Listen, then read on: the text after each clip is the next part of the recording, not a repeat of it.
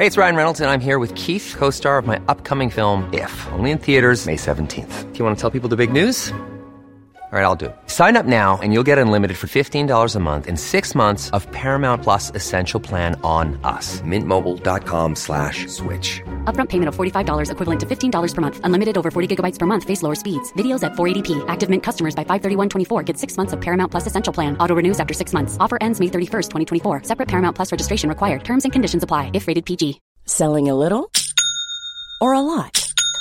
Shopify helps you do your thing however you cha-ching. Shopify is the global commerce platform that helps you sell at every stage of your business. From the launch your online shop stage to the first real-life store stage, all the way to the did we just hit a million orders stage. Shopify is there to help you grow. Shopify helps you turn browsers into buyers with the internet's best converting checkout. 36% better on average compared to other leading commerce platforms. Because businesses that grow, grow with Shopify. Get a $1 per month trial period at shopify.com/work. Shopify.com/work. The Late Lunch with Blackstone Motors Dundalk. With over 150 new and used cars to choose from, along with the full Renault commercial van range and competitive finance packages available within 1 hour, there's never been a better time to visit Blackstone Motors, Inner Relief Road, Dundalk.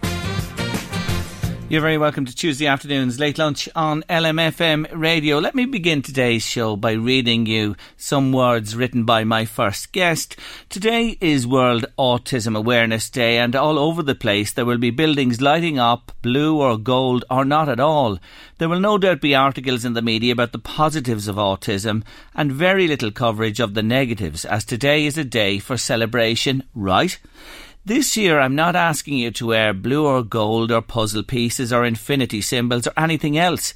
I'm asking you to show understanding, that you show compassion, that you show empathy, and that you give support where you can. I'm not a blessed parent nor a cursed parent. I'm not a saint who will go straight to heaven for all I have done. I am a parent for whom the books don't prepare. I'm a parent for whom the systems don't support. I'm a parent for whom the sat-nav of life is taking the scenic route. I have 5 amazingly different children, and every day for them presents challenges. Their challenges differ, but their attitude to them is pretty much the same.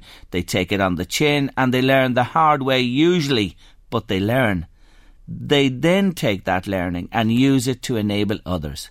They are my teachers and they are forgiving when I get things wrong. Autism in your child is a game changer, and the game has no rules. We play 24/7, and this is our game of life. Those are the words, the beautiful words of Carol Lennon, who's mum to 4 children who live with autism, and she's on the line with me this afternoon. Afternoon, Carol. Hello. Thank you very much for taking my call. Nice to talk to you again. You say at the start of those lovely words there that today is a day for celebration and there'll be little of the negatives. Are the negatives still massive? The negatives are really important because I think the media, by and large, shows the positive sides of autism. So they show, Rain Man, where he's counting cards and making loads of money, and they show other positives where people are getting jobs and being employed. And I mean, that's not the reality. The reality of autism is that 85% of people with autism are out of work.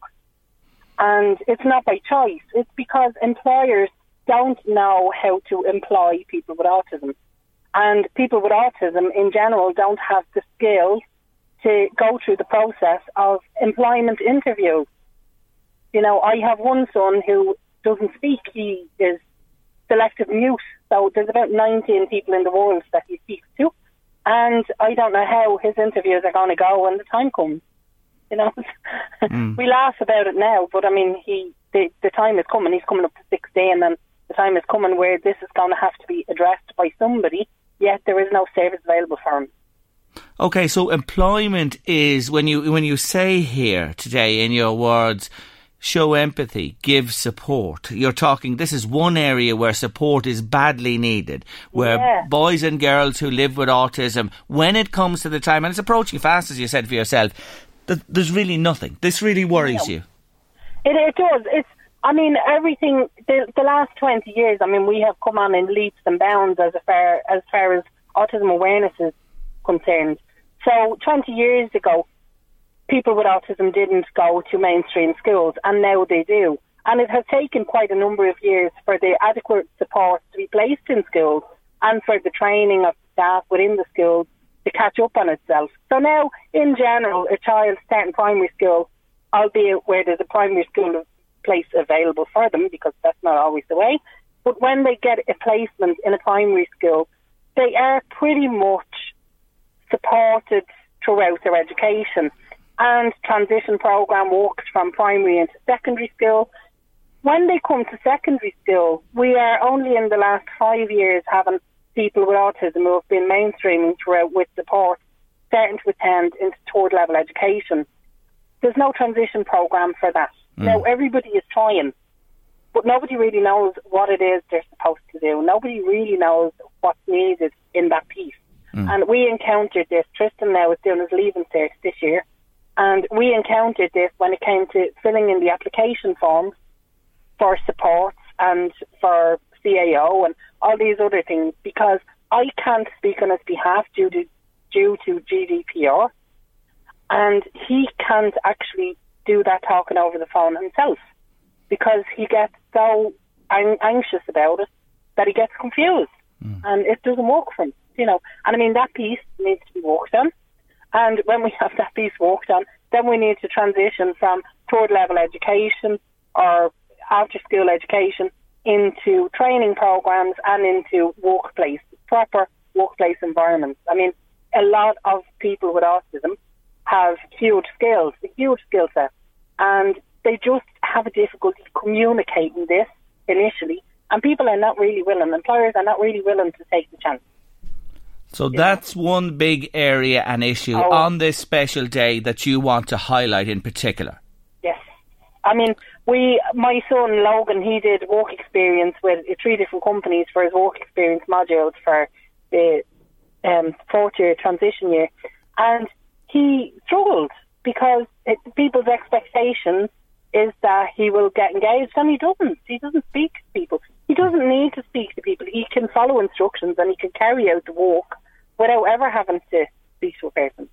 And there is no real understanding for that. You know, that's a real impediment for him. Yeah. Is that he cannot speak. That's an impediment for him. Okay, and this is a big issue and very important one, because what you're looking at, and I can just envisage it, you mentioned those other supports through the primary, secondary, even for moving on to third level, but then you're at the edge of the cliff, you just fall over, there's nothing.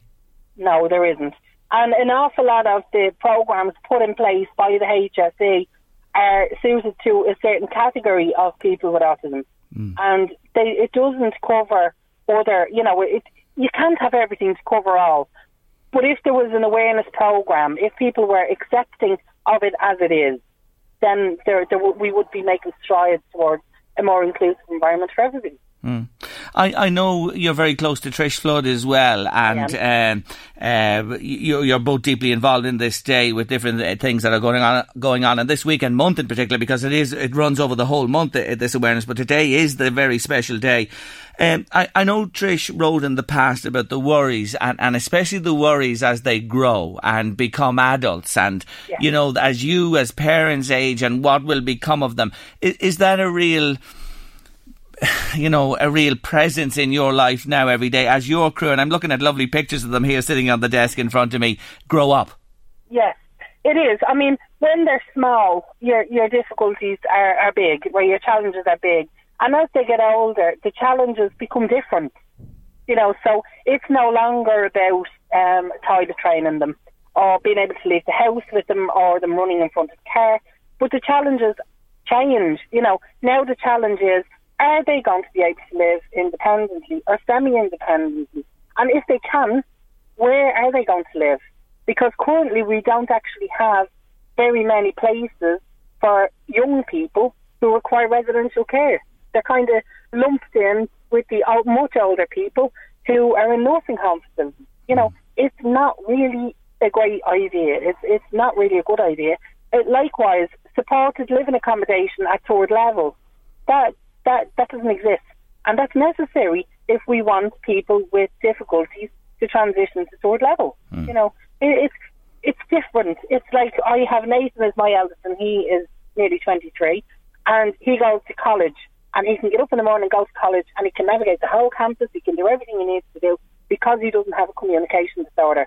Tristan is hoping to go to the same college, and I'm hoping he gets there, because with Nathan there already, he will have his assistant. But Tristan won't qualify for personal assistance as provided by the state, and so he's going to have to learn to navigate this on his own, which is a real worry for us. Yeah. Because we want him to be able to achieve his maximum potential. And whether or not, I mean, at the moment he's walking on, going on public transport from Mornington to Drogheda. You know, that's a challenge for him, but he's doing it. And little steps like this is what he needs to take. And it's fraught with worry, you know, and he's 17, like. Yeah. So then you have Logan, Tegan and Zylan all coming in turn then to follow them on at different ages as well. And the same issues, you're going to have this repeating itself. Well, the thing is, for Tristan, he was one, like because he's 17 and because mainstreaming had only just started, just previous to him starting school, the others have an advantage in that by the time they got there, we had kind of beaten the track, so I knew where I was going. Yeah. Tristan is the one that brings me on the tour, the scenic route, you know, because I don't really know where I'm going with this, and he's the guinea pig for us. Where the others, I know how to fill in the forms, and I know that I need that piece of paper that we had stamped back in 2011. I know I need that in 2 years' time. So I have 2 years to find it. You know, this time I only had 10 days to get that one.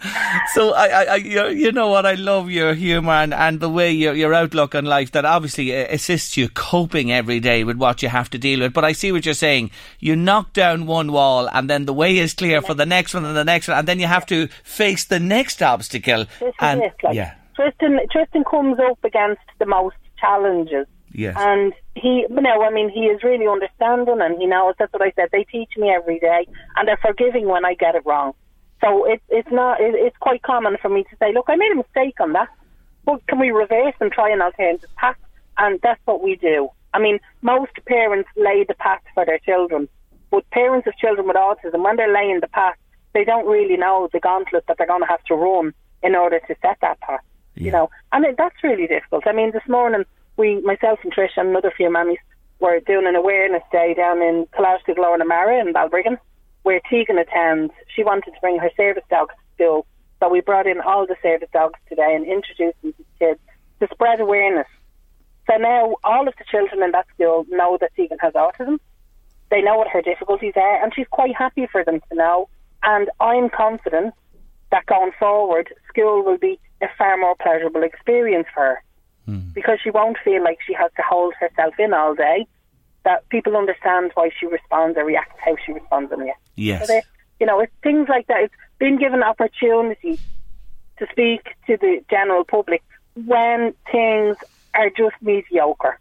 We don't have to have a huge achievement to talk about this, nor do we have to wait till something dire happens. I mean, usually when autism is featured in the media, it's because something fantastic has happened or something terrible is happening. And it's nice to see there is a middle ground. You know, we don't go from crisis to crisis every time, although sometimes that's how it feels. How do you laugh? We're going to be talking about laughing yoga, you know, on the show in a little while. How, you know, your outlook, anytime I've met you and even talking to you today, I just get that from you. And look what you have to deal with every day. You have 5 children, you know, and 4 of them on the spectrum as well. How do you get through it? What sustains you? What keeps you going? When I had my first child, I was 17. So Nathan was 23 and I'm 17 years older than he is. When I had Tristan, the services told me there was nothing wrong with Tristan. Now, there isn't anything wrong with him. He's autistic. That's not wrong. It's just different. But they told me there was nothing wrong with him, that it was my parenting.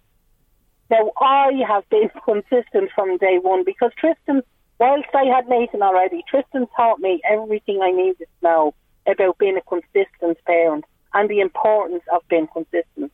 So we do laugh. I mean, when I make a mistake, we laugh about it, because if we were to do any alternative, should we be dead already? You know, I mean, we can't sit under the willow tree. You know, we need to say, right, well, we've learned this, let's move on. And we do move on.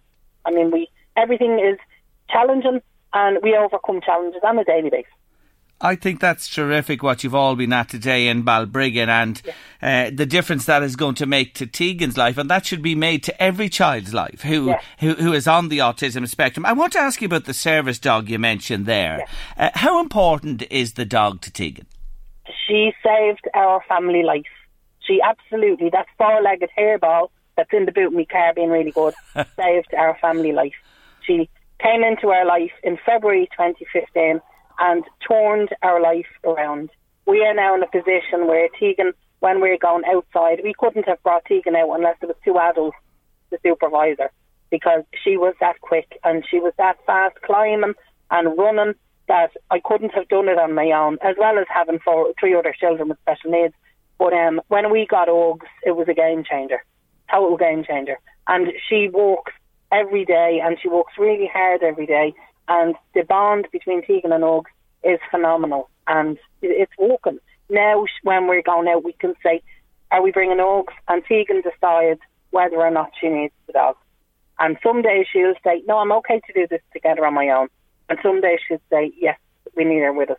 And we allow Tegan to make that decision, because it's her service and her say, and she makes her decisions and we follow up, and it works. And is she one-to-one with Tegan, or do the others gain any benefit from her? The dog gives benefits to everybody in the house. I mean, I wasn't a dog person, I'm more a cat person myself, but Ogs came into our family. Zylan comes in from school, he's the youngest, and he comes in at 2:30, and if he's had a bad day, the first thing he'll do is lie down beside the dog and hug the dog and tell the dog all of his worries and all of his woes. And Logan, who's selectively mute, he goes out, he walks the dog every evening, and that gives him an opportunity to be in social situations. So he may not respond to people, but his anxiety lowers when he has Ogs with him as a companion. And Tristan likewise. Tristan comes in from school, and if he's had a tough day, he'll sit down with the dog and just rub her for half an hour or so to settle himself down, and that's what she does. She walks for everyone in the family. I mean, if I'm having a bad day, the dog will sit at my feet, so much so that when I stand up I fall over. You know, she knows when she's needed. When she's needed, she's there. She's the third parent. And 4 legs she has. What a description that is. Yeah, that's what she's like. She's like the third parent. She tells on them when they're doing stuff they're not supposed to be doing by barking. Yeah. She's great. But that image you paint there of Zylan coming in and telling him or telling her, you know, his woes of the day or whatever is just an image that will remain with me, I have to say, for a while. Look, and we were very privileged, and this is what we were trying to explain to these young people in Colostiglaw and Amara this morning. They were fantastic. They were really great receiving us. And we were explaining to them that the charity, My Canine Companion, is where we sourced our dog, our service dog. And they just give the dog, and what they give to families is the gift of life in often circumstances. Yes. And it's amazing. I mean, the questions we were asked this morning about the dog brings to realisation exactly how important this four-legged furball is. You know, we don't always give her the appreciation she deserves, but she absolutely is one of the more important members of the family, because she has a job to do and she does it well. So there's another very important point to bear in mind on this special day. My Canine Companion, support them. They are people who provide dogs, to families like you that make such a difference. And I take it people who are in the same situation as yourselves can apply for... Oh, they absolutely. Yeah. I know the lists are closed at the moment, and but there is the option for an expression of interest. And in a couple of weeks, the list is due to reopen, and all expressions of interest will be looked at and walked through. So the biggest regret I have is that we didn't get one sooner. Yeah.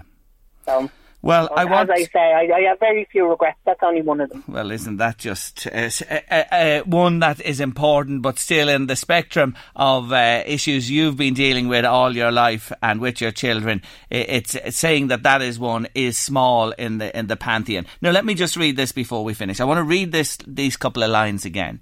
Yeah. This year, I am not asking you to wear blue or gold or puzzle pieces or infinity symbols or anything else. I am asking that you show understanding, you show compassion, you show empathy, and that you give support where you can on those issues we've been talking to Carol Lennon about this afternoon. Those are her words I think you're just fantastic, and I thank you for joining me and congratulate all the mums, and we say hello to Trish Flood and the others as well today on this World Day, Autism Awareness Day.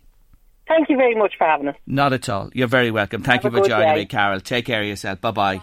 That is one wonderful woman, I'll tell you, ladies and gentlemen. She really is a special, special lady, Carol Lennon.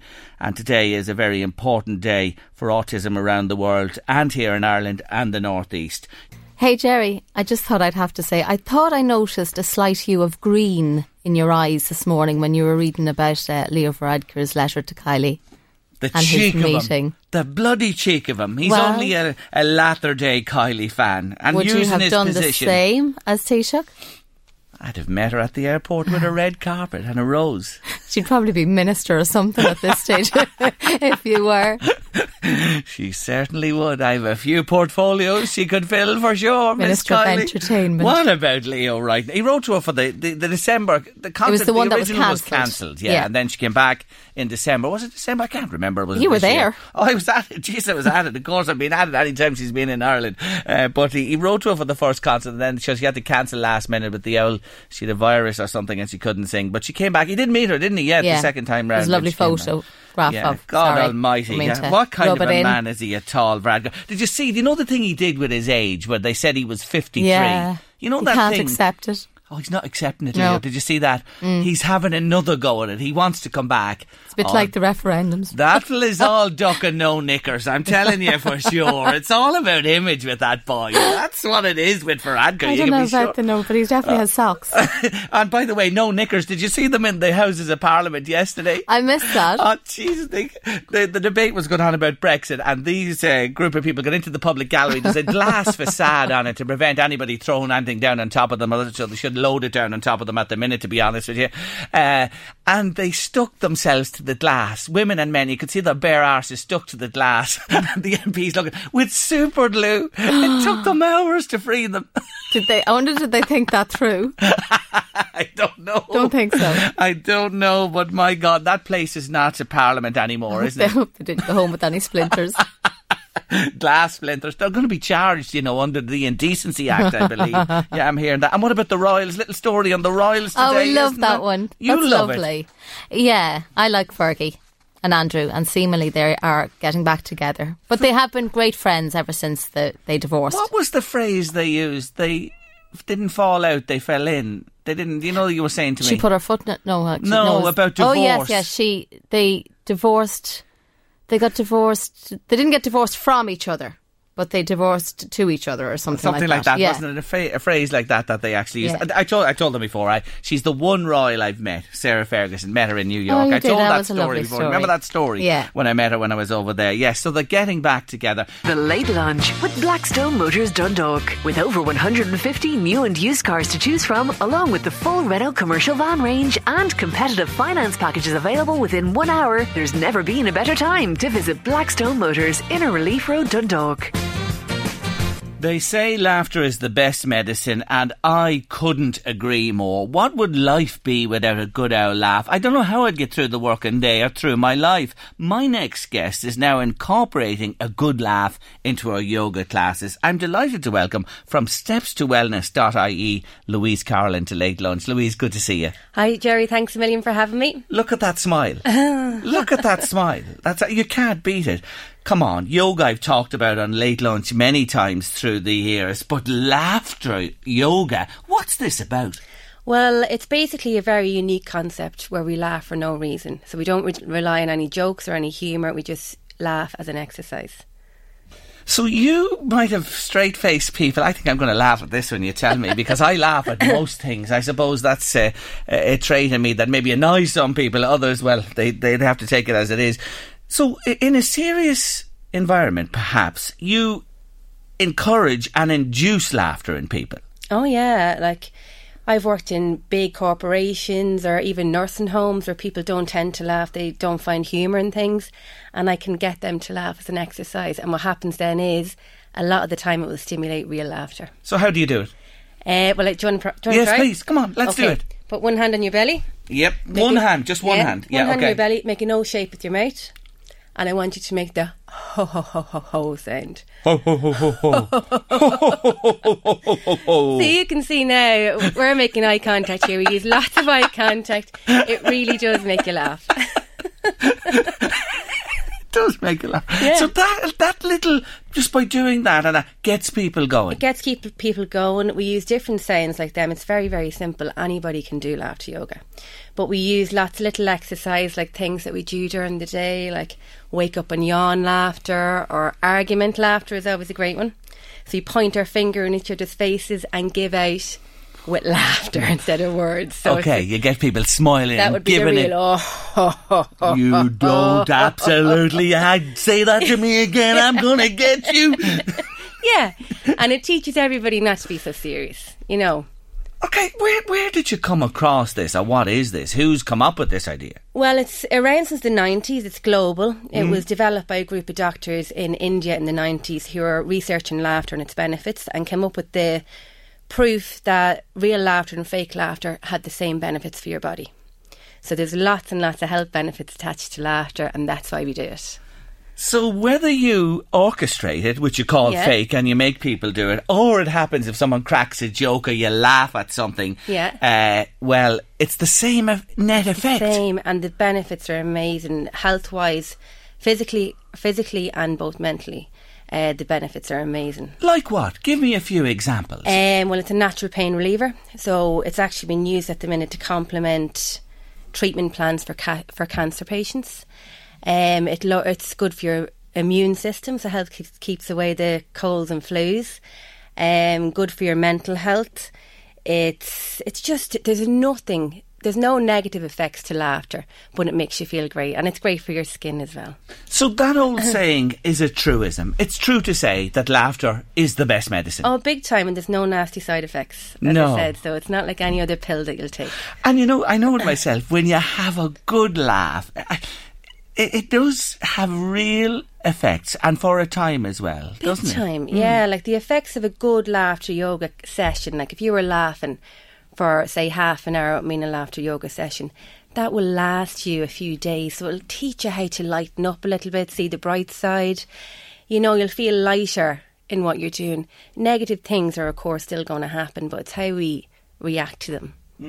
So how long is a session typically? You go in and start off. How long does it take? Well, it depends on your age. So I work with people from age 3 to 93 at the minute. What about children? I'm fascinated by that. Do children take to this? Young kids don't really need laughter yoga because they laugh all the time. Yeah.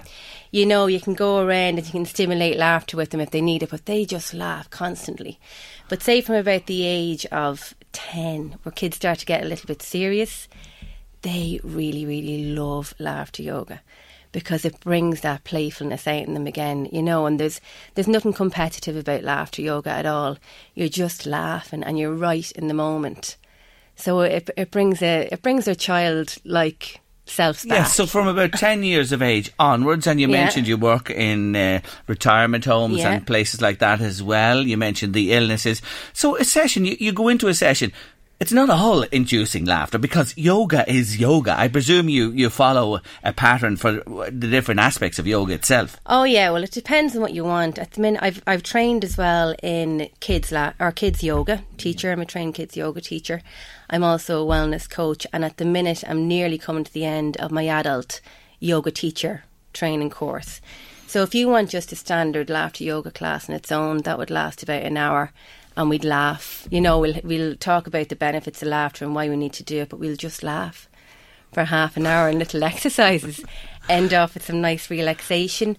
But I combine all of these things with normal yoga. So what is yoga? I have it in my mind. I've never done a yoga session. Would you believe that in all the years? I'll have to get you into one. We laugh. We laugh. I can assure you of that. It's about stretching. Is it a work? Katrina said to me upstairs, it's a workout, Jerry. Oh yeah, well people think that yoga is very physical. The asanas, the postures of yoga is only one little part of yoga. There's also meditation, breath work.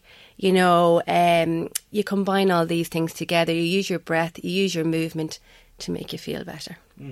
So the combination of all. Yeah. You mentioned children. The other thing I spotted about you is that you work with companies in businesses. Yeah. And I see IKEA mentioned here. Oh, IKEA, yeah. They were one of the ones, I think there was 600 people that day that I did. Did you get them laughing? With. Yeah, they're great at laughing. 600 people laughing in unison. You must have knocked the roof off the place, did you? Oh, it's brilliant, yeah. Well, we split it up into different sessions, but it was an amazing evening. And why would a business want, their employees to experience laughter yoga? Well, lots and lots of business now are realising that for their business to be as profitable as they want, their staff needs to be as well and as happy as they can be. So they get people like me to come in and do laughter yoga. It really increases the team spirit, and the bonding. And if you'll see as well, or I hope you'll see, if you laugh with someone, like say there could be bullying going on or a little bit of negativity between people, if you have a good laugh with someone, you then all of a sudden think they're okay. It breaks down those you've barriers. Bonded with them. Yes. Yeah, so that's why laughter yoga is so effective. So the penny is starting to drop with businesses that staff welfare is important. Oh, Isn't that great to hear after all this time? Some companies, seriously, some companies have been very good at it and others in the middle ground and some completely indifferent to it. We know that, so there's always that in life across the spectrum. So getting feedback, have you got feedback, from sessions, afterwards? Oh yeah, like a lot of people will say it can feel very uncomfortable. So at the time, some of their staff might be a little bit reluctant, I suppose, to get involved. But they're a lot of the times the ones who get the most out of the session. So they will go home and have a think about it, realising maybe that they're laughing at things that they didn't. Maybe they're laughing at me. Whatever's getting them to laugh, I don't mind. But they seem to get a lot out of it, as well as the people who are having the best laugh there, but... Yes. Yeah. So helps in many ways, I'm sure. Performance, you're saying, companies are seeing that staff being in a good space is good for business. Definitely. And a lot of the bigger companies will know if they're having a very heavy meeting or something's happening, they'll do laughter yoga beforehand because it increases your creativity. It sends more oxygen to the brain, opens up that space. So they'll have something like laughter yoga before something very, very heavy. So it's getting them into the space for... Yes. The community.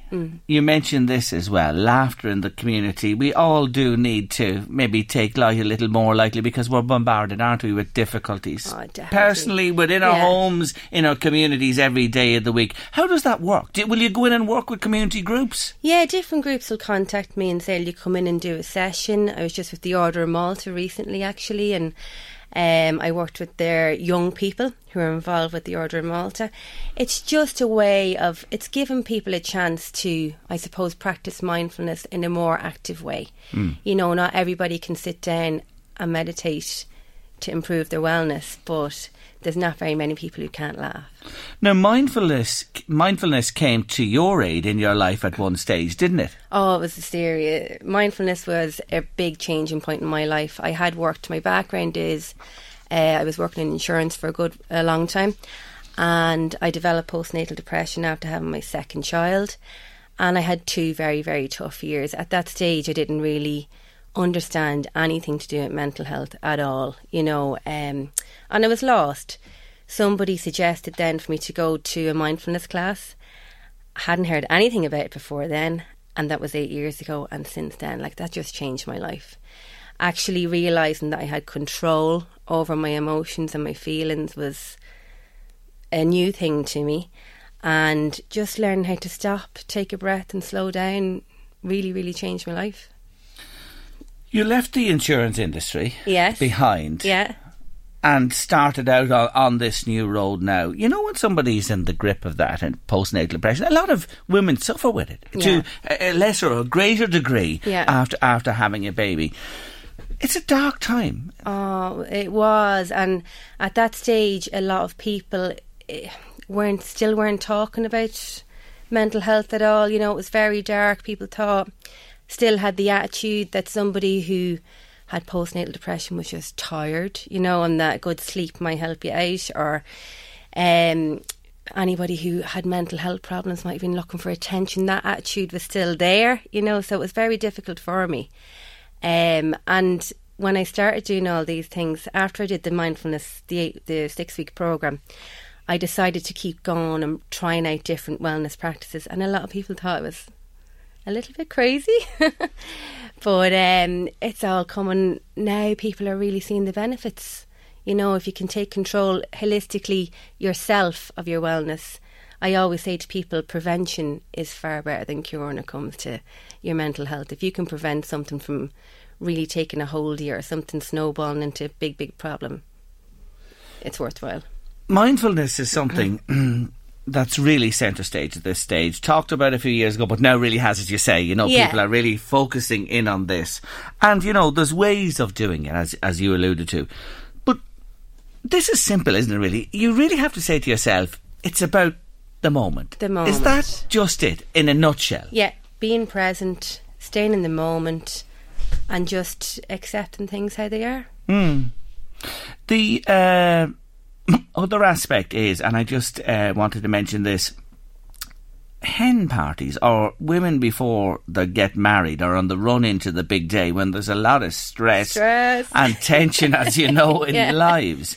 Yeah. Again, this has actually been shown to be something that helps there as well, yeah? Yeah, a lot of women now would contact you about hen parties who don't want to go on the booze cruise or, you know, the cocktail making party or whatever you're doing. They want their families to come together before the wedding and have a good laugh, you know, and de-stress together. And it's a great way to start something off without the usual, I suppose. Yes. The usual nonsense that goes on and all that surrounds that as well. So you've worked at some of these as well, and you've been engaged, and it's been positive also. So that covers the full spectrum, doesn't it? You start with children, as you say, from about 10 years of age. They do laugh when they're younger than that. I've just realised that myself. Right through the life spectrum to senior citizens, communities, big occasions coming up in your life, and the workplace. All applicable. A lot of application across the board, isn't there here? Everybody wants to improve their wellness. There's nobody who's saying, no, I'm fine as I am. You know, everybody wants to move on, learn something new, and you never know what's going to grab somebody. You know, what they will really... Like, as I said, mindfulness was my first thing that really took a hold of me, I suppose, that really grabbed my attention. Laughter yoga might be for someone else. The physical practice of yoga might help someone else. So everyone's trying to find their way, I suppose. Their thing. Yeah, their thing. That helps them in the daily struggle that life can be. And now you make it a struggle. But I know for people at different times, it certainly is. What's another laugh? What did you do? You did the anger laugh with me. Give me another one. We will do... How about just... Can we do big loud laughter on the radio? Yes. Are you sure? Yeah. Okay, put your hands out. Just don't... You're far enough back from that microphone there. What do you want me to do here? Put my hands out wide, way wide apart, way flat. Yeah. Palms up to the ceiling, and after the count of 3, I want you to throw your head up to the ceiling and just let the loudest laugh that you can out. So are you ready? You show me. 1, 2, 3.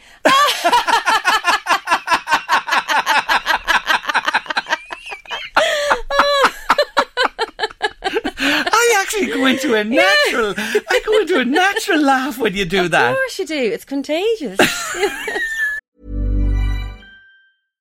One size fits all seemed like a good idea for clothes. Nice dress. It's a t-shirt. Until you tried it on. Same goes for your healthcare. That's why United Healthcare offers a variety of flexible, budget-friendly coverage for medical, vision, dental, and more. So whether you're between jobs, coming off a parent's plan, or even missed open enrollment, you can find the plan that fits you best. Find out more about United Healthcare coverage at UH1.com. That's UH1.com. It's that time of the year. Your vacation is coming up. You can already hear the beach waves, feel the warm breeze, relax, and think about work. You really, really want it all to work out while you're away. Monday.com gives you and the team that peace of mind. When all work is on one platform and everyone's in sync, things just flow. Wherever you are, tap the banner to go to Monday.com. Hey, it's Ryan Reynolds, and I'm here with Keith, co-star of my upcoming film, If, only in theaters May 17th. Do you want to tell people the big news? All right, I'll do it. Sign up now and you'll get unlimited for $15 a month and 6 months of Paramount Plus Essential Plan on us. MintMobile.com/switch. Upfront payment of $45 equivalent to $15 per month. Unlimited over 40 gigabytes per month. Face lower speeds. Videos at 480p. Active Mint customers by 531.24 get 6 months of Paramount Plus Essential Plan. Auto renews after 6 months. Offer ends May 31st, 2024. Separate Paramount Plus registration required. Terms and conditions apply if rated PG. What am I like in here? Look at Louise and then busting her backside laughing in the other studio. So we've got her laughing as well. It does. It does what it says on the tin, doesn't it? Yeah. So, your business is stepstowellness.ie. That's You can it. check that out online. All the information is there. I never heard of this before. And when Louise mentioned it to me, I said I want to have a laugh with her on Late Lunch today. Well, and there I you really go. have. And the feeling I have even after that, you can feel it right through your body, can't you? Yeah. And you will probably say that to someone else later on and show them how to do it, and it's just a little ripple effect. I'm going to get the boys. I go for my Wednesday night club. I'm going to get the boys in the Wednesday night club to do this. Yeah, see how it They're goes. very conservative men, I have to say. If I get them to do this, it'll be a real achievement. Anyway, Louise, Carolyn, you've made us laugh. Keep them laughing. I will the indeed. secret, really is. Laughter Thanks a million. yoga. Thanks for coming into Late Lunch today to talk to us about it. Thanks a million. Jerry. Yeah, Sheryl Crow, 1993, that one, from her debut album Tuesday Night Music Club, and all I want to do is have some fun. It's what life is all about. Hi Jerry, thanks for the shout out. One of the most positive things to come from our children's autism is the women I've met and who have become close to over the years. And Carol in particular, that's Carol Lennon who we're talking to top of the show. These women hold each other up in tough times. There's no judgment and there's always support. No matter how bad things get, we usually see the funny side and we have a lot of laughs. So for World Autism Awareness Day, I would like to say thank you to my tribe. I'm proud to stand with you and I love you all. And that comes in from Trish Flood. Oh, what a lovely, lovely comment, Trish. And lovely to hear from you. I did mention, Trish, when we were talking to Carol a little bit earlier on. Remarkable, remarkable people. And interesting, isn't it, that the Abacus School for children with autism, Jacinta Walsh, the founder there, we say hello to Jacinta this afternoon, are opening a sensory garden, a new sensory garden at the school at this time. And that is really great to see as well. Lots of strides forward. Up next on Late Lunch, I'm going to meet a trichologist. What you say? You better stay there to find out. My next guest on Late Lunch this Tuesday is a 6th generation hairdresser from the Byrne clan, whose award-winning business celebrated its 60th anniversary last year. Based today at Cornmarket in Navan, Liam Byrne owns Robert Byrne Hairdressing, where he's a practicing trichologist, one of only 7 in Ireland, and he's in the guest seat on Late Lunch today. Liam, good to see you. Thank you very much. Thank you for joining me. Come on, I've been teasing it all day, before the show, during the show, right up until now. Put them out of their misery. What is trichology? Well, trichology is the study of hair and scalp. So trichos is Greek for hair, and ology is the study of, so that's where the name trichology comes from. I'm a member of the Institute of Trichology and actually a board member of the Institute. It's my second stint. For me to become a member, it took 6 years to qualify because I'm not a doctor. I don't have a PhD in biochemistry or whatever. The Institute used to be very academic-led, but more and more it's practical. There's more and more hairdressers studying it, which is great because it gets the message out to the public and to patients. And it's a very, very interesting field. I was in London yesterday all day on a course on nutrition and hair, so my brain is a bit fried today, to be perfectly honest with you. But it's a fascinating subject, and actually as the years go on, I qualified as a member in 1990. I started studying in 1984, and I've never stopped learning. It's absolutely fascinating. Is trichology and the issues, we'll talk about those now, that people present to you with, a significant factor in the population? It is. Each different condition would represent, say, a percentage of the population. So approximately 2% of the population would suffer from alopecia areata. Likewise with psoriasis, it's around 2%. It is something that's increasing. It's hard to know, is it increasing because more people are suffering from hair and scalp disorders? Or is it just that people know about it and are coming forward? In terms of, say, scalp conditions with dandruff, At least 50% of the population suffers from dandruff. It's a very, very common condition. Head and Shoulders is the largest selling shampoo in the world. Does it do what it says on the bottle? It does. Despite everything that people are told about it, yes, it does. There you have it. You heard it on Late Lunch this afternoon. The expert is telling you that. But dandruff per se is not... Like, it can be embarrassing or maybe a little uncomfortable. Is it serious? Is it a thing that we should take care of? Can we get rid of it? Absolutely, because as I always say to people, your skin doesn't stop on your hairline. Your skin continues back. So what actually causes dandruff, believe it or not, is a fungi. It's not a fungi like ringworm. It's a fungi that we all have. It's called Malassezia. And it lives on the skin perfectly okay. What happens to people who are susceptible to dandruff or eczema is that essentially the natural oils that we secrete the sebum, the chemical structure of it changes, therefore the fungi's diet changes. It secretes oleic acid and possibly arachidonic acid in some cases. The oleic acid irritates the scalp, so it causes the cells in the skin to multiply quicker, and hence you get these scaling. The arachidonic acid is responsible for the inflammation. But yes, definitely it is something, because what happens is if it's not treated, people scratch it, the dirt under their fingernails causes a secondary infection. Okay. It's very easy to treat. So it leads, and it can lead into something more serious. Exactly. So it should be dealt with. A shampoo, you mentioned a brand of shampoo there. What else? What else can you do to rid yourself of dandruff? Okay, it depends on... I mean, this is a great question because it's one I'm asked the whole time. It depends. So, for example, men like you and I with short hair, a shampoo is quite sufficient. Women are slightly different because they've got longer hair. So if you just use a shampoo, for example, and you're using it on wet hair, generally the active ingredient in the shampoo, because of the water in the hair, is diluted. So if the active ingredient was, for example, 1%, it's diluted up to 100 times.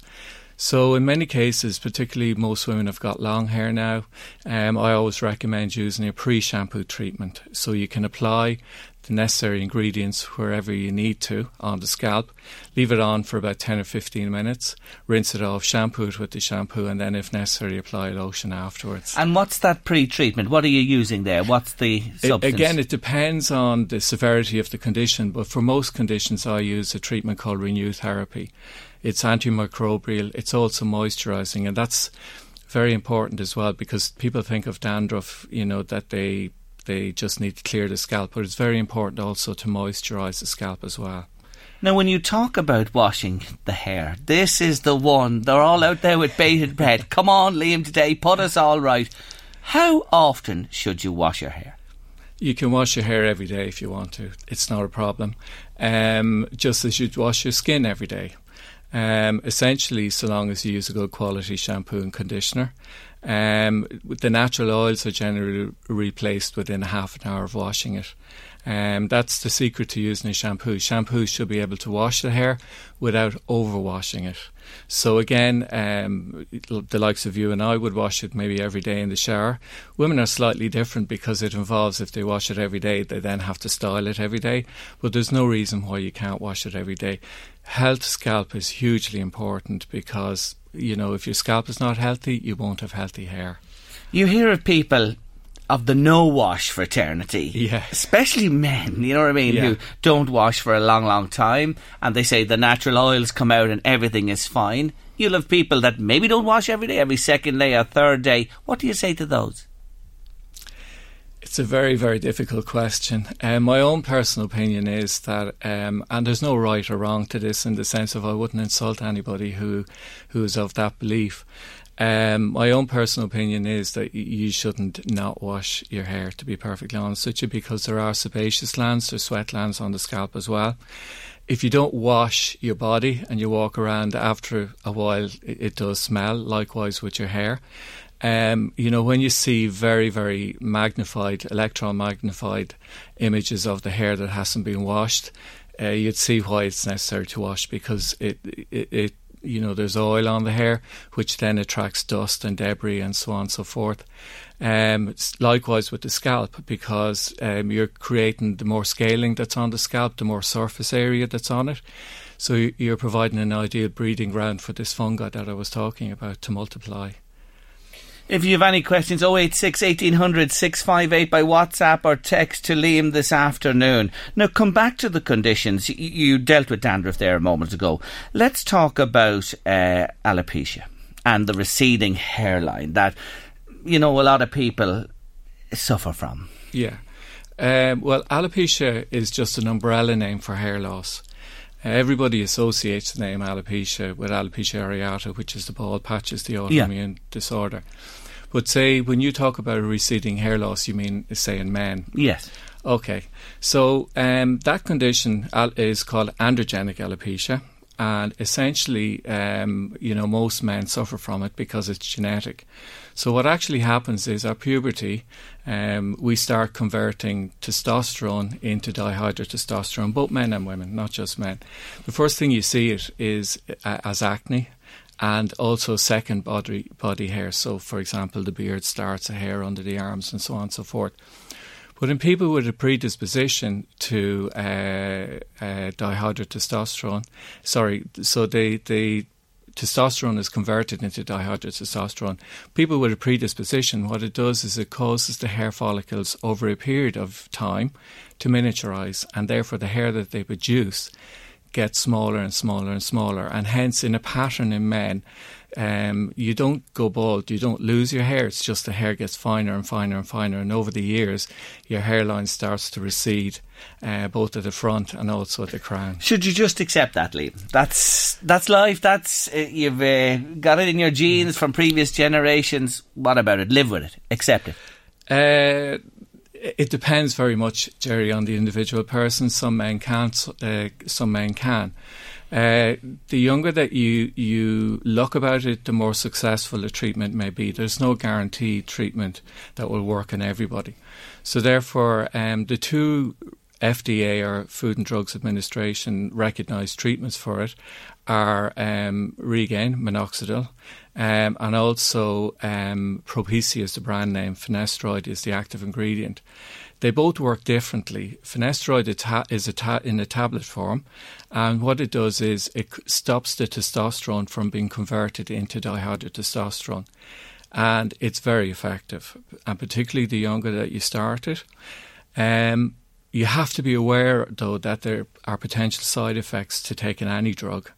So therefore, do the potential side effects outweigh any benefits that you may get? And then with the minoxidil, it works by making the hair grow for longer. So therefore, the fibre that it produces, or the hair fibre that it produces, is thicker. So therefore, it gives your hair more body. So Regain does work? Yeah, the foam, I'm not I've never been a fan of the lotion. So the 5% foam, yeah. It doesn't work in all cases. And basically people combine the two together. They use the finasteride and the minoxidil together. Transplantation of hair. Yeah. Hair transplants do work. What you do with a hair transplant is you take the hair from an area that's not affected by the dihydrotestosterone, which is at the back of your head. You take the hair from there and you literally transplant it to an area that you need to fill. So typically that would be around the front hairline. Always remember that you can't transfer enough hair. So typically a hair transplant would be about 2,000 hairs. But you've got about anywhere between 250 and 500 hairs per square centimetre. So you're never going to be able to cover the hair the way that it was. So it's very important that a surgeon will cover the hair to create the look, a full look, particularly around the hairline. And secondly, age is very important. I'm constantly asked by young men about hair transplants, and very often they're too young, because you have to be able to tell where they're going to go. So if you get their hairline, hairs transplanted into the hairline, and they continue to lose hair further back, then they can be left with an oasis of hair at the front and nothing behind. Okay, yes, our own Eamon Duffy here on LMFM had it done, and he looks really well, I have to say. It's worked fantastically well for Eamon. They are very, very good, to be perfectly honest with you. Yeah. Excellent. But all these conditions, as you said, alopecia is the umbrella term for a lot of conditions. What about hair thinning for women when hair thins? Yeah, well, again, there's two names on that condition. There's female androgenic alopecia, or female patent hair loss. And essentially it's the same condition where the hydrotestosterone causes miniaturization of the hair follicle and a speeding up of the growth, the growing part of the cycle. I don't want to get too technical, but essentially, again, what it does is it causes miniaturization of the hair follicle, and therefore the hair fibre becomes thinner. Women are slightly different in that in men it tends to be just the typical horseshoe area on the top of the head. With women, it's not just the top of the head it can affect, but it can also affect the sides and the back as well. And again, the typical thing that women notice is a widening of the central parting. They notice that over the years. About 4 in 10 women after the menopause can experience this as well. I have heard that no matter what I do, looks dry and sheep-like. Can you recommend a treatment? Dry hair. Yeah, it's dry hair. It's a natural texture, so it's very important to moisturise. So therefore what you should be looking for is a shampoo and a treatment that essentially adds moisture to the hair. Like? Well, I actually, as part of my job as a trichologist, I actually help develop products. So one that I develop is a product called Botia Elements. It's made by a small Belgian company called Karen, and they have an excellent shampoo. It's called Repair and Moisture. So it's a shampoo, and then it's a mask that you leave on for about 10 to 15 minutes. And that's really important. Using a traditional conditioner where you just rinse it on or apply it and rinse it off doesn't get a chance for the active ingredients to be absorbed into the hair. Does diet affect your scalp? Diet is hugely important in terms of both your scalp and your hair. I could literally spend all day, especially after yesterday, I could spend all day doing it. It is very, very important to have a good, balanced and healthy diet. I can't stress that enough. So yes, say we were talking about dandruff. So one of the factors with dandruff would be that if your diet is very bad, so if you're eating a lot of processed food and you have a genetic predisposition to dandruff, then you sure as hell will get dandruff. Yes, so it is very, very So important. that's one example. We'll have to have you back with us again. There's so much in this. I'm not going to get to the tip of it today. Here's another one. Should you give your hair a break from GHDs and hair colour? Or is it GHOs? Is it GHDs? Sorry, it's GHDs. Yeah, it stands for and hair colour, or are they harmless? Okay, well, GHD stands for Good Hair Day, and essentially I have a love-hate relationship with GHDs. As a hairdresser, they're very, very handy, and obviously in terms of that, but as a trichologist, I absolutely hate them. GHDs, by default, particularly the old ones, have a default heat setting of 220 degrees. Now, as you can imagine, you boil water at 100 degrees. You do indeed. So they're very, very hot. What they actually do is, and there was an absolutely brilliant programme about 2 years ago on BBC Horizon it was, where they were in the lab with GHDs and they actually showed the damage that they do to the hair. So essentially they break down what are called the disulfide bonds in the hair, the heat does, and it alters the structure of the hair. So therefore constant use damages the hair, and you see that as split ends and broken hair. But they're very, very addictive and therefore very, very hard to give up. So the new ones, as far as I'm aware, have a temperature set at 185 degrees. But certainly if people are going out to buy hair straighteners, they should certainly be able to regulate the temperature on them, keep them 185 degrees or under. In terms of hair colour, hair colour itself won't damage the hair, but over-processing with colour will damage the hair. So in terms of the hardest type of colour on your hair is bleaching, so the types of balayage and so on and so forth. So what I would recommend is that if anybody is not sure, that they go along to the hairdresser and ask them for a strand test. They'll take a sample of your hair, they'll do whatever it is that you want them to do with it, and then you'll be able to see the potential damage and colour that you will get with it. And work with your hairdresser, because, as I said, as a hairdresser, it's getting more and more difficult because people put colour in their hair. They want to change their colours more often, and ultimately over-processing the hair with colour or bleach will definitely have an effect on it. But colour per se, no. Absolutely not. Let's take another one. Can you recommend a shampoo to use for scalp psoriasis? I've tried several, but nothing seems to work. Okay, well, psoriasis is an autoimmune disorder. It's essentially, again, where the skin cells multiply much quicker than they would normally do. So it normally takes approximately a month to get from the bottom of the cells, the germinating layer in the epidermis, to the stratum corneum at the top. With psoriasis, that process really speeds up and can take, between 4 and 7 days. So in terms of treating it, a shampoo generally is not enough. You need to use something. So, the most common one that a doctor will prescribe is a steroid. Steroids suppress the immune system, so therefore that's how they work. The problem with steroids is that when you stop using them and the condition comes back, and sometimes worse than it was. I personally like to use coal tar and salicylic acid. It's not very pleasant to use, but it's very effective. But there is no, one size fits all. It's very much dependent on the person. But definitely shampoo on its own, generally I find doesn't work. You have to use a treatment with it. We better not leave the greasy hair brigade out. There's a couple of questions there. What can we use? My hair is so greasy, and that's come in a number of times to us there. Yeah. Again, it's a very, very common condition, particularly, with children around puberty, because again, as I said, hormone levels are changing and the sebaceous glands become more active.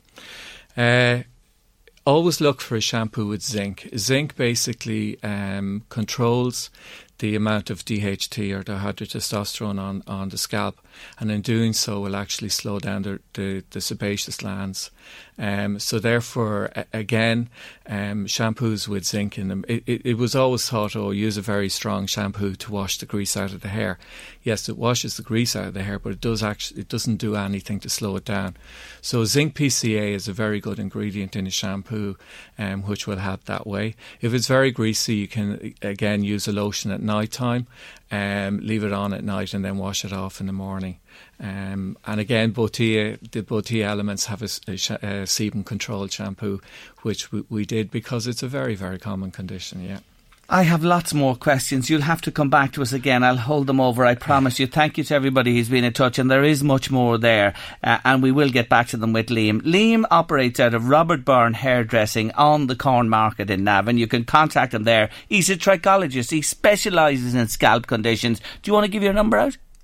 It's it's 046 90 21176 or 90 71100.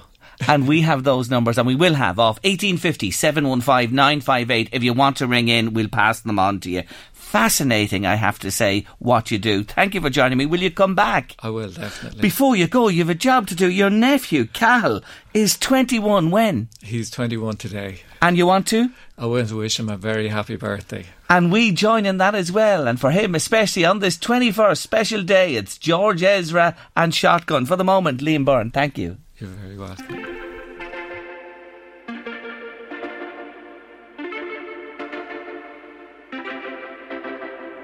Homegrown alligator, see you later. Gotta hit the road, gotta hit the road. The sun ain't changed in the atmosphere, architecture unfamiliar. I could get used to this. Time flies by in the yellow and green. Stick around and you'll see what I mean. There's a mountain top that I'm dreaming of. If you need me, you know where I'll be. I'll be riding shotgun underneath the hot sun, feeling like a someone. I'll be riding shotgun underneath the hot sun, feeling like a someone. Posted the pictures of signs of spring online. You're trying to identify them all in numbers, and thank you to everybody who's got involved. So what are they? There's only one lady to consult. She's a biologist, an environmental consultant. Nature she loves and champions on television, radio and right across the media. And of course she hails from County Louth. Éanna Ní is on the line. Afternoon, Éanna. Hello, Jerry. How are you doing? Are you well? I'm great. Thank you so much for taking our call. Did you get me with email? I did. I got your wee email on my wee mobile phone, so I hope I'm able to see the pictures big enough to look at them. Anyways.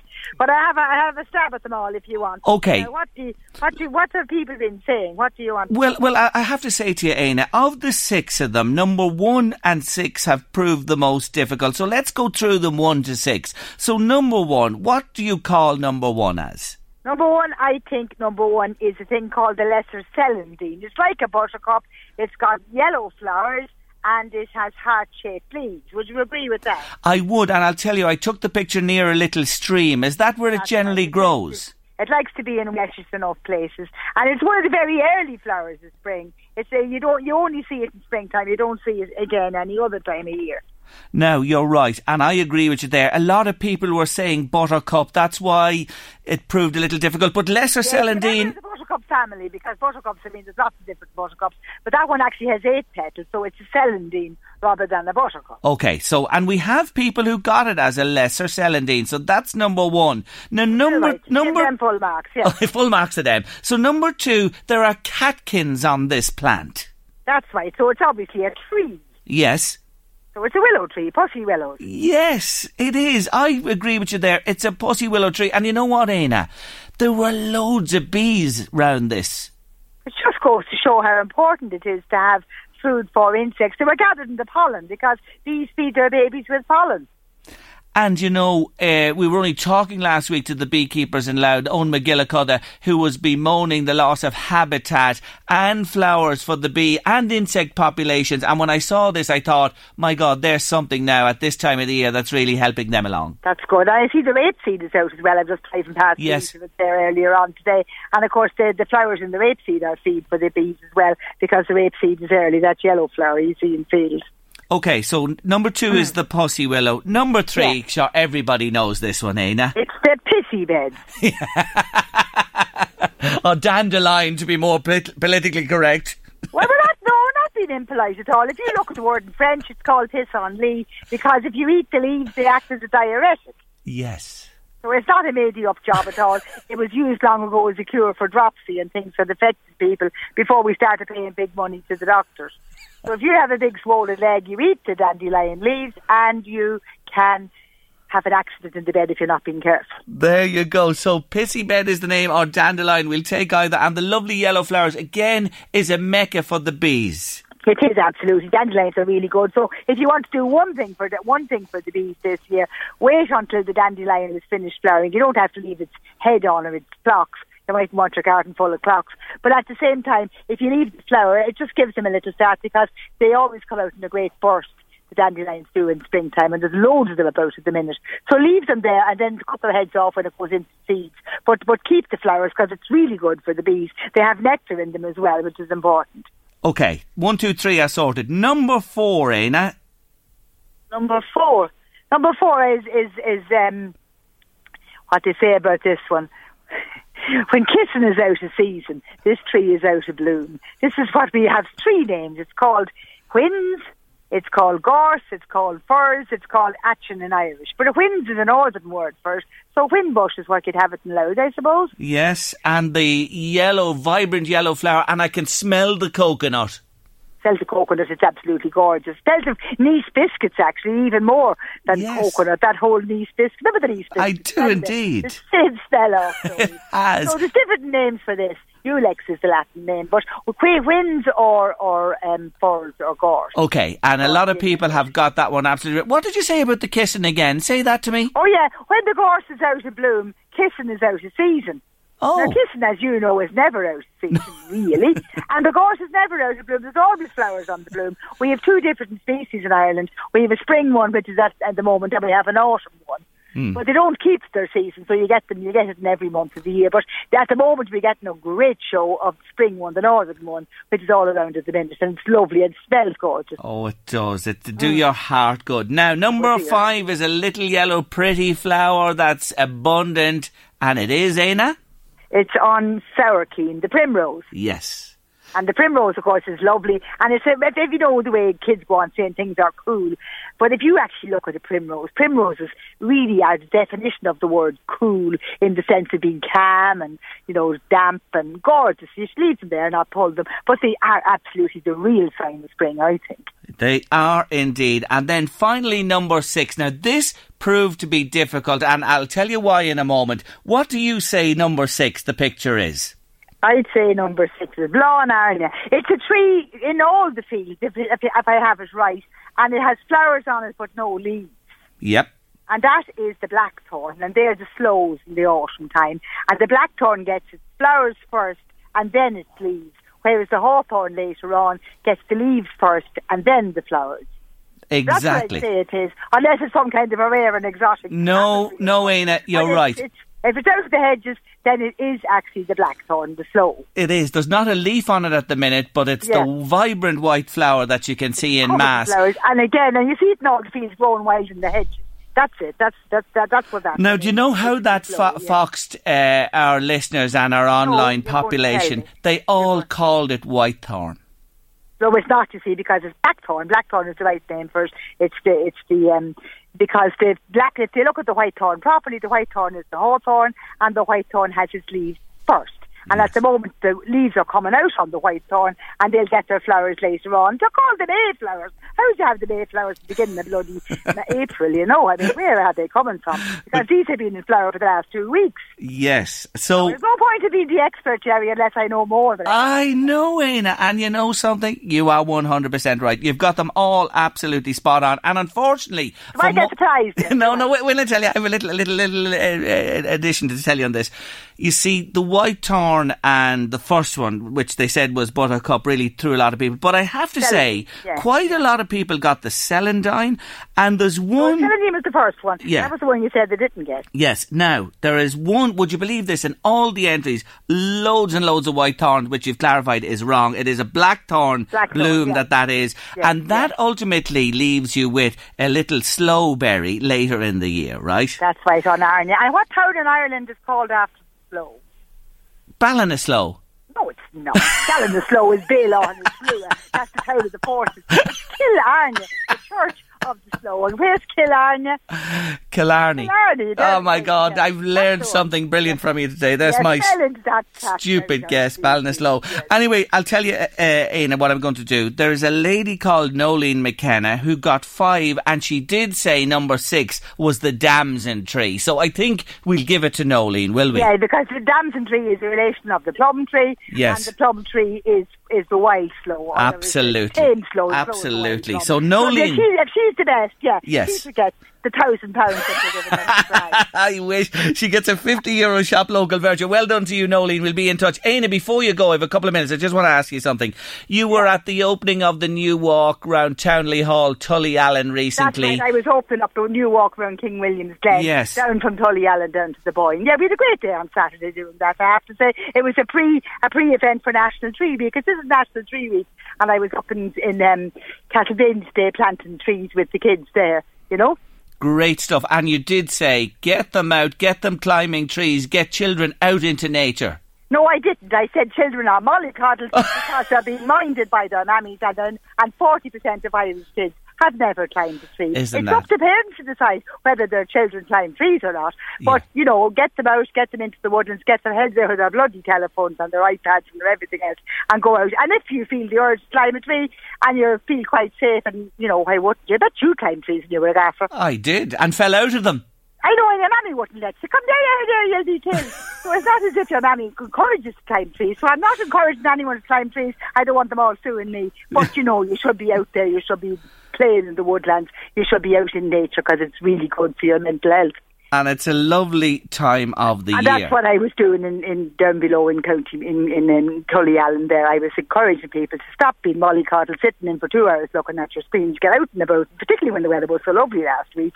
And if you felt the urge to climb a tree, well, that would be grand too, wouldn't it? It would, absolutely. But I couldn't agree with you more. Too much time indoors or ever. Get them out in the open, get them understanding and enjoying what's there naturally as well. There's loads of it everywhere, all round the place. Yeah, look at all the flowers you got. And I mean, if people go out with their kids, there's that grand too. I mean, they don't have to go out by themselves. People are a bit reluctant to let their kids out on their own. But go out with them. Nobody says you can't go with them, you know? No, absolutely not. Aina, you've done me a favour today. I appreciate it. Thank you very much for joining me on the show. It's always to talk to you. Not at all, Aina. God bless you. Take care of yourself. Bye-bye now. Bye-bye. That's Aina Neelauna there. She's a fantastic woman. She really is just a champion of nature and the environment. I love her to bits, and she's always promoting it. And she's dead right there. That's just one new walk that has begun, has opened up recently. But there's walks everywhere. Nature is taking off. Get them out. Show them. Teach them. Let them know what this world is about that we live in. You can look at it on a bloody phone, fine. But there's nothing like being out there, enjoying the air, exercising, walking, absorbing nature, understanding what it is. I'll tell you one thing. It's the greatest gift that I was given by my father, to hand this on to me. The love of the garden and growing things, the love of animals, the love of the outdoors, the love of sporting pursuits and sport. He gave that to me, so he did. And I always thank him for it, because it's something I've carried with me all my life. And if you give that to your children, you'll give them the most precious gift. I promise you that. Anyway, that's a lot on Late Lunch for this Tuesday afternoon. Thank you so much for joining us, and we'll leave you with one I love. I love this song every time I hear it. It's the real thing, and I will say that nature and the sporting life is everything to me. See you tomorrow at 1:30.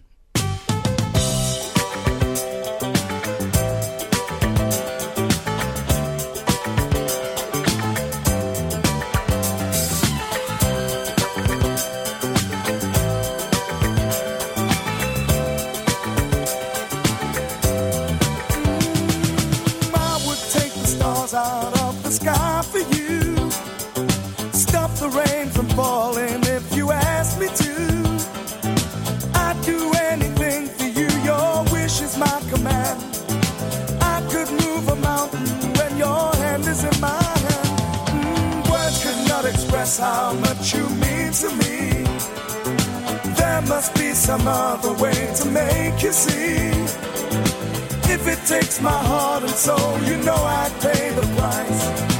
Everything that I possess, I'd gladly sacrifice. Oh, you to me are everything, the sweetest song that I could sing. Oh, baby, oh, baby. To you I guess I'm just a clown who picks you up each time you're down. Oh, baby, oh, baby. You give me just a taste of love.